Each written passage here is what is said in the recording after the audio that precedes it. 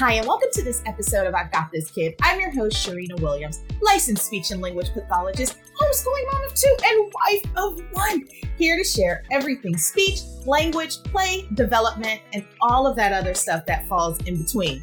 So today, we are going to be talking about you learn how? Trial and error? And by the end of this episode, you're totally going to know what I'm talking about. And for me, this episode really hit home because for 8 years, I'm not kidding. You guys can laugh. I'm not playing at all when I tell you 8 consecutive years, my daughter has taken swimming classes. And let me tell you, for 7 of those 8 years was a flop. Maybe because we only did it in the summer. Either way, it was a whole mess. And it has been quite the journey. So like year 1 and 2, she just played around and wouldn't take the instructor seriously and like started catting off with friends and doing other stuff. Year 3 and 4, she refused to put her face in the water. She stopped playing, but she wouldn't put her face in the water. So, you know, like if you're a swimmer, if you don't put your face in the water, a lot of times your body will just sink. At least anything below the neck will just sink, which then gets in the way of you learning how to swim. By year 5, she got her head underwater. But by then she was kind of dismissing herself as a bad swimmer. And we were like, no, you're not a bad swimmer. You just only do it during the summer. You need practice. Year 6, she had private swimming lessons. And that's when we started seeing like some serious, steady progress in the girl. Like she really started, you know, taking things a little bit more seriously. She was a little bit older. And so, you know, I think she was ready by then. Year 7, COVID, no comment. Year 8, we go to a friend's pool. I explained to the friend, she's taking classes, doesn't necessarily know how to swim. She hasn't quite put it all together yet. Not yet. We're hoping for it, but it hasn't happened yet. And we're good with that. She still likes the water. She knows enough to know how to float, but like swimming, not there. She made a fool of me. 5 minutes in, this girl was swimming from side to side, from one side of the pool to the other side of the pool. It was like she just put it all together. And I was like, oh my gosh, you're swimming. Daddy and I didn't waste all of our money. Oh my gosh, our money wasn't a waste. And that was like probably not the most PC of responses, but it was so much trial and error that went into this girl learning how to swim and us continually encouraging her year after year after year to keep at it. And now my girl is swimming. And you know what? If we didn't let her have that space to try, something that didn't come natural would have never come. And she would have never known that she could accomplish something really hard. And so you have to imagine, because my wheels are always turning like, well, what if I discouraged her and kind of dismissed her off like, okay, that's just not your jam. You're not a great swimmer. So, whatever, we'll find something else. Or what if I banned her to life, to floating devices and kept her head only above water, just kind of like, okay, well, we'll deal with water safety. We're out in the water too much for that. We like the water too much for that. So that wasn't quite it for us. And she actually was really motivated to want to do it. And what if I would have just decided that because she wasn't, quick to learn swimming, that we'll just keep her away from the water, whether that be ocean, lake, or pool, or whatever? That would stink because, again, goes back to point number 2, like, we really like water. Or what if I would have, poked fun at her for not being able to swim and for her fear and for her coordination barriers? Because there were some serious coordination things going on there to where that girl, it took time, y'all. I said 8 years, literally. And I guess we can say 7 because COVID doesn't count. So maybe she would have swam last year. I don't know. But nevertheless, I digress. You get my point. Trial and error is what it seriously took for her to come to the conclusion that this was something that she could do. And it was definitely on her own terms because I wasn't even in the water. She was in the water by herself. I was talking to my friend and then boom, the girl is swimming. So when we think about trial and error is the ability to attack a task, fail at it, and attack it again. Fell at it, and attack it again. Fell at it, and attack it again. And maybe there's some refinement along the way. Usually there's some refinement along the way, because when you attack that task and you fell at it, you want to refine what you did to accomplish that task. For my daughter, it meant that she had to get comfortable putting her face in the water. She had to learn breathing techniques. She had to learn how to stroke her body and do big arm movements and not pound the water like that, but chop into the water like a little knife. And it took all of those things coming together for her to learn that if I try this and I tweak this, and if I try this and I tweak that, eventually it's going to happen for me. And we see this all the time and have no clue what we're seeing unfold. So think about when your little infant is starting to make that transition into walking, from that crawl to walk. What do you see them do first? They raise their bodies up. And what does the body do? Plops back down. They raise the body up again. And then they successfully get it up. But they don't have what? The leg muscle strength to keep up. So what do? Plop back down. And then they finally get up. And then they're cruising the couch. But eventually, after a few little paddles, they plop back down. And then after some time, they finally put it all together and figure out that, hey, with enough leg strength and pulling up, that I can balance myself and coordinate myself to walk. When sugars are learning how to talk, that's another trial and error kind of thing. When those babbles get really complex, the ba ba ma ma ba ba ba ma ba, those, eventually that turns into a word. And there's some trial and error in that, because sugars are learning how to use their articulators in order to produce sounds that are words. Because by the time they're ready to talk, they've heard the words enough to know that, hey, this is a word. And hey, this means something to me. And hey, I can use this to get to what I want. And then as sugars get older, taking on tasks like bike riding and swimming, it takes trial and error. You fall down on the bike, you get back up. You try to paddle and swim, your body just completely flops on you and you go underwater and you jump back up and stand up in upright position because you don't want to do what? Drown or fall or drink chlorine water because it's not delicious, or salt water, whatever you have around. It's just not a fun thing to do. So our sugars need to experience trial and error. And some trial and error is going to naturally occur. There's going to be trial and errors that us as world changers, we're not going to get in the way of, because those are natural things that we expect to occur.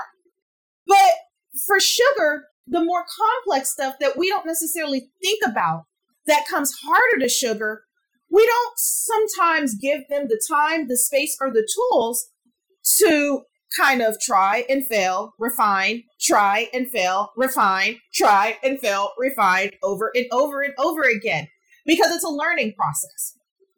And not only is it a learning process, but it teaches sugar how to problem solve, how to reason, how to contend with difficult situations and tasks that they may not have known how to do prior to. It teaches them how to seek out resources for support, and it provides them esteem when they accomplish that task, self-worth, and confidence to try more difficult things in the future. And so I've kind of alluded to this already, but trial and error learning really starts from day one.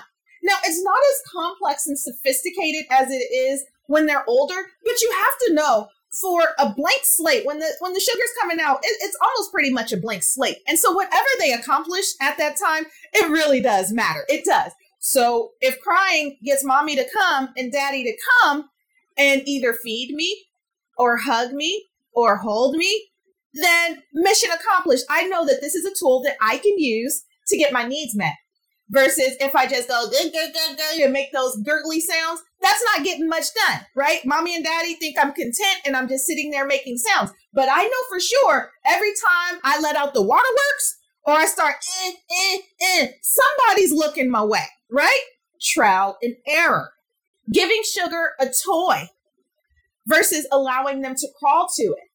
Trial and error. If we allow them to crawl to it, not only are they building up that muscle strength, but they're focusing in on that thing versus it just being given to them and put into their hand. They have to try, and maybe they, fatigue a little bit along the way and you see them do the body flop. Or maybe they get frustrated because they're not that fast and couldn't get to the toy that fast, and you hear the and you're like, okay, here, you tried, like, here's the toy.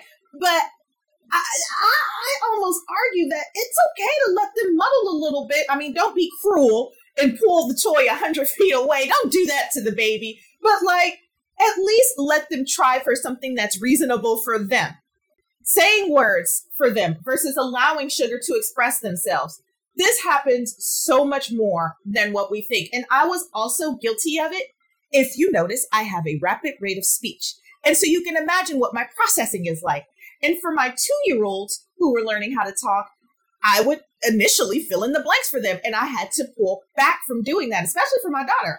She was first kid, trial and error kid. And I would fill in the blanks for her. And I had to learn to not talk for her, but just stand there, be patient, let her get it out, versus me coming in and not having her go through the process of what does it take for me to put these words together to communicate whatever it is to mom and dad, whether it's happy, sad, frustrated, commenting on things, whatever it was, responding to questions. Like, she needed that space to think through. All of our sugars need that space to think through versus us coming in and giving them the words. And I also see this a lot with my sugars who have fluency disorders, like stuttering and things like that.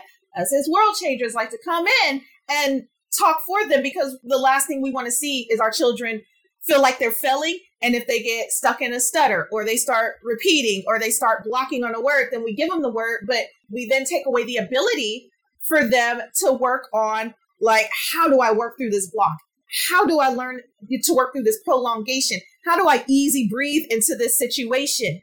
It's a real thing. And we're all guilty of it from time to time. Again, I am. And I'm an expert on language development and pediatrics at that. And still, as a mom, am guilty of doing it. Another way, completing the puzzle rather than allowing them to muddle through it. Yeah, the puzzle is hard. It's supposed to be hard, especially as the pieces are chunky and they're clunky and you're trying to put them in and it gets more complex or you're trying to put it together. So instead of taking it from sugar and doing it for them, I challenge you. Put your hand over their hand and then put it in together and just kind of shift their hand the way that you want their hand to shift and then let go and let them do it. Because again, it's a learning process. And if we don't allow them to learn, if they don't make that tangible connection, then there's no neurological connection. Just like with speaking, if there's no verbal connection, they haven't done it, there's no motor muscle movement, then the brain is not picking up on how to DIY it. How do you do it yourself, right? Versus listening to mom or dad do it. So there is scientific backing to support this. I actually researched this because I was really interested in like the idea of trial and error learning. Science says a lot about trial and error learning. And the reason why is because it really is an integral thing that our sugars need, not just for academia, but also for life. Like, how do you problem solve through relationships? How do you reason when you get news that you don't like or make sense of things that don't always make sense? Like, our sugars need those experiences. So as difficult things come along, they're able to cope and reflect and come to a conclusion on things, but also they're able to attack things and have the character to attack things that don't come naturally to them. So there was a study in 2013 by Gunderson and some colleagues, and they looked at the long-term effects of parent praise in toddlers and how they did 5 years after that. And when they looked at praise, they looked at saying, you're so smart versus, oh my gosh, I like the way that you worked really hard at putting that puzzle together. And it was really interesting because the sugars who got specific praise for like attacking a task were more willing 5 years later to attack harder and more challenging tasks versus the sugar who would hear like, oh, you're so smart, or you're mama's big boy, or you're daddy's big girl, or whatever those kinds of praises, and like the personal affirmation is what they call them. And the reason why is because when we attach the you to the intellect, you're so smart. Well, what happens when you come against something that's challenging? Does that mean that I'm not smart anymore? Does that mean that I can't handle the task in front of me? Does that mean that I'm not equipped for this? Does this even mean that this is something that I shouldn't even be trying, right? Versus saying, hey, good job on mastering putting those blocks up. That was very good. oh, I know that that was hard for you, but good job. You finished this, you got there. So now let's try this. Something about that praise that's like directly associated with the task helped Sugar along the way when, again, it was time to do more difficult things. So this is so important because we have to make sure that when Sugar is attacking something that's difficult, that they're not associating their intellect to a task. Because there's a lot of things in life that we approach that we're not necessarily great at, and we need trial and error to try it again and again. But we also need that confidence and grit and that cheerleading support in order to try again and again. And in many cases, it's not directly related to intellect. It's related to opportunity to try that task and repeat it and refine it and try it and fail and repeat, and to even talk through that process of what it was like to try it and to fail and what areas was a flop in order to then refine it for future trying, right? And so if we as the world changers present nice try, but you failed mentality, then our Sugar might walk away with, okay, I tried it. It was too hard. I'm not good at it. Or if we take over, whether we believe it or not, like our words and our actions matter. Actions actually speak louder than our words in this case, because if we take over the task, then we're subliminally saying that, Sugar, I don't necessarily think or believe that this is something that you can do, right? Ugh. And nobody wants to do that. That's a tricky one. That is a tricky one. And the final thing that could happen out of that is that they may lose the motivation to try and attack the task just because they feel like it's something that they can't achieve, right? And so if we're telling them, you're smart, you're this, you're that, and we're attaching that to them, then again, it goes back to, well, maybe I'm not smart enough to do this. I've never been good at math. I always hear that from the older kids. I'm not good at math. I'm not good at this. I'm not good at whatever it is. And I'm like, are you sure you're not good at it? Or maybe you just need a different way to approach it, different learning to approach that task. And once they hear it that way, it's a game changer for them. And I've had these conversations with 2-year-olds like, are you sure?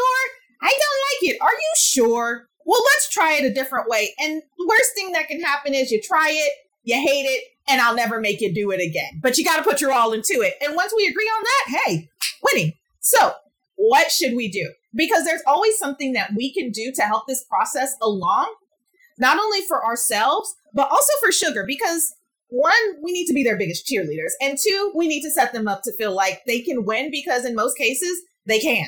We need to challenge Sugar. We need to present tasks that are difficult to them.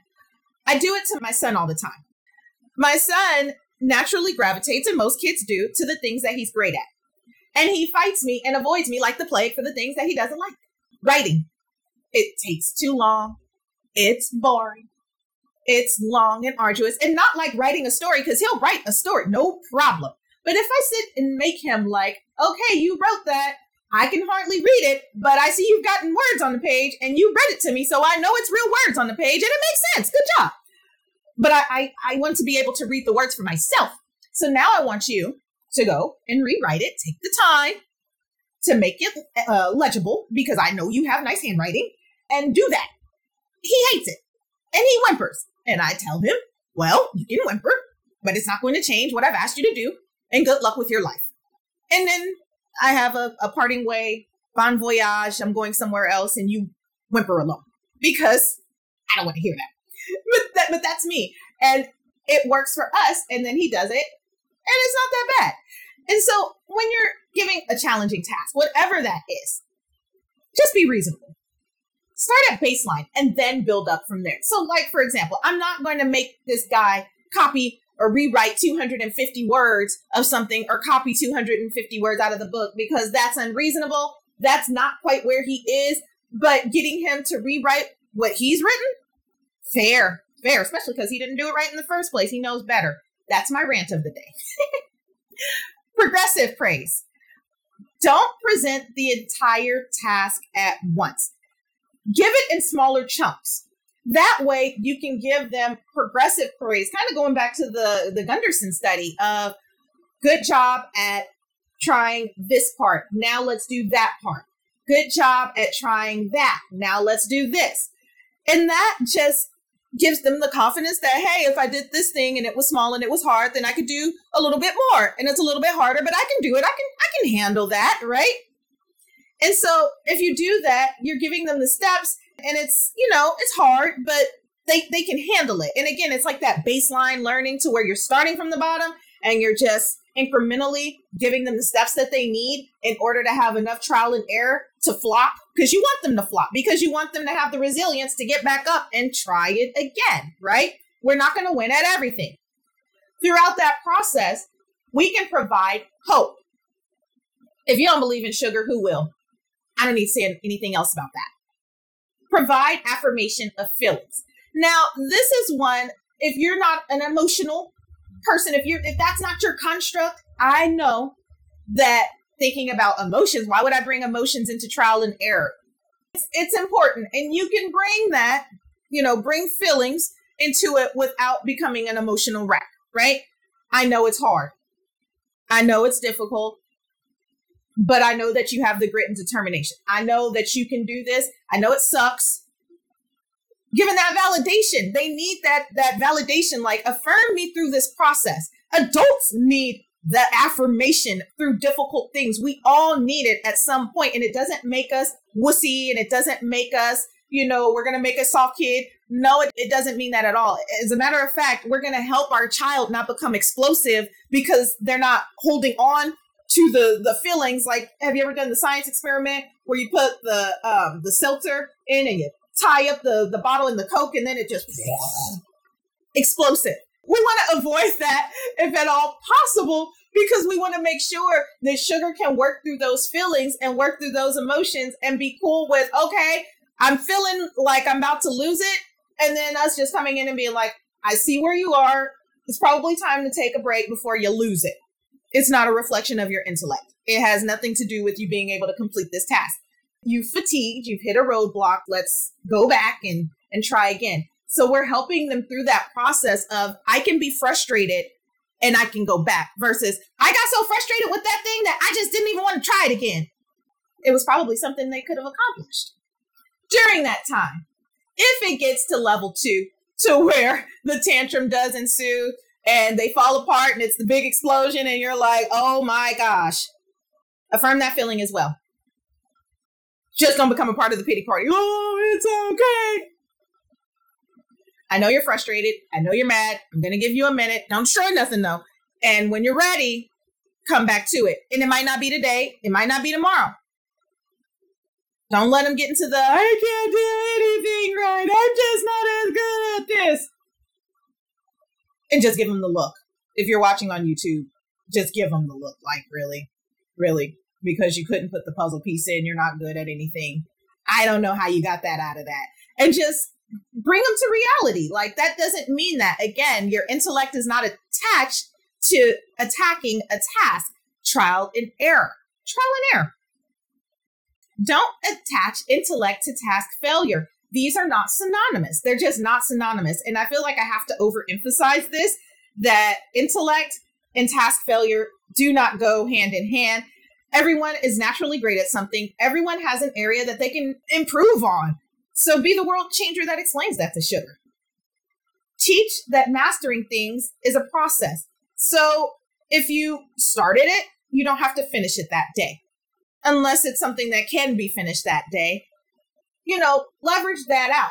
But also, again, give the validation that it's okay to try difficult things and it's okay to take your time to learn it the right way the first time versus stopping and never trying again. Grit and resilience. Remind them what they've accomplished in the past that was difficult for them. And if they did it for that task, they can do it for this one. Again, it's a buildup. It's a progression, right? We don't expect the infant who just came out to naturally start walking. And we don't expect the infant who just started walking to do the 100-meter dash. So we want to be reasonable about like the things that they have accomplished and the things that they're going to and can accomplish in the future. Get your hands dirty. Now, get your hands dirty is not synonymous with take over. Those are not the same. Get your hands dirty means provide a little bit of support. Don't take over. Join in the process. Kind of like the hand over hand thing. If I put my hand over your hand and I see clearly you can't, like, this is new for you to get that puzzle in, then maybe I'm going to shift your hand a little bit like that and then let go and let you put it in and be like, yeah, you did it. Now you try on your own. It's the bike riding thing. I'm going to hold the back until I feel like you're confident enough, like you're steady enough for me to let go. And then we just watch what happens after that. And even if you fall, I'm going to remind you that, hey, look, for a few feet, you nailed it. And they're going to be like, yeah, I did. And you're going to be like, yeah, you did. Let's do it again. And they're going to be more willing to do it again. And they'll probably even be like, don't let me go. I'm going to let you go. But I'm not going to tell them that. I'm going to hold on again. And then I'm going to hold them as long as I can until they feel confident and then let them go. Because they need to believe in themselves. And if I am always there as the crutch, then they're never going to get where they need to be. Trial and error. Fall down again and again. That's why they got knee pads and fun stuff like that to make sure that if you do fall, you can minimize injury, minimize risk. It's fun stuff. Finally, do not provide an escape route. Don't do it. Do not provide an escape route. It may mean that in the future, sugar will be more reluctant to try hard things if they always have a way out.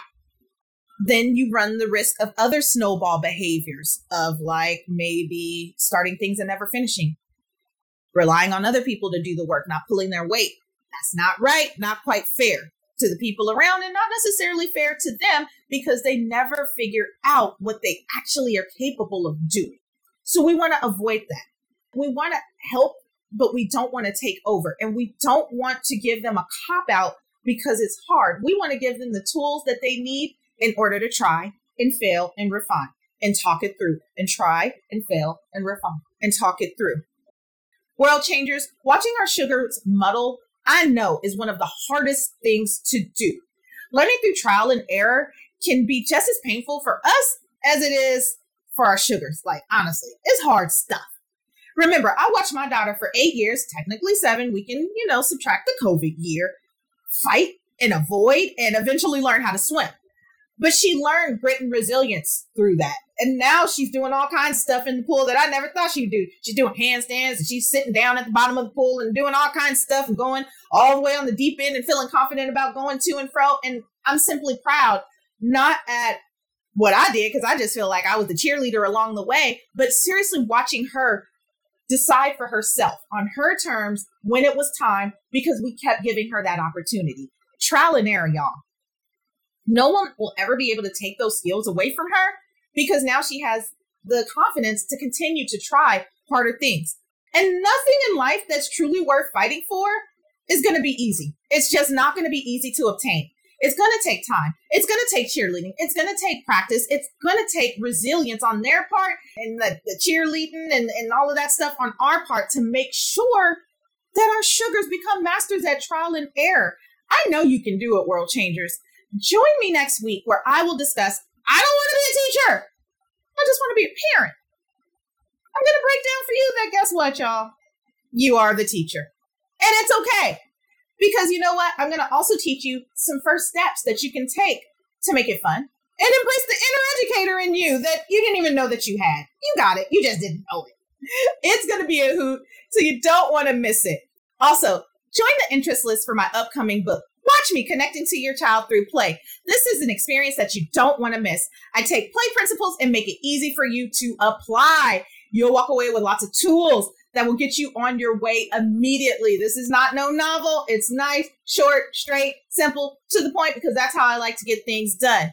Also, if you're not on my mailing list, what are you waiting for? Become a part of this community where we can connect, grow, and learn together. And finally, if you are enjoying this podcast and you have a few extra pennies to spare, I would love for you to join my Patreon community. There are a bunch of different levels, so there's no amount too great or too small. So go ahead and check that out if you have a chance. And everything that I've mentioned today will be in the show notes, including everything that I cited today, because y'all know I'm not a plagiarist. But everything else will also be there, including the book interest list, the mailing list link, the Patreon link. All of that stuff will be down in the show notes. And keep sending in those questions, world changers. You can send those to questions@I'veGotThisKid.com. So until the next time, world changers, take care.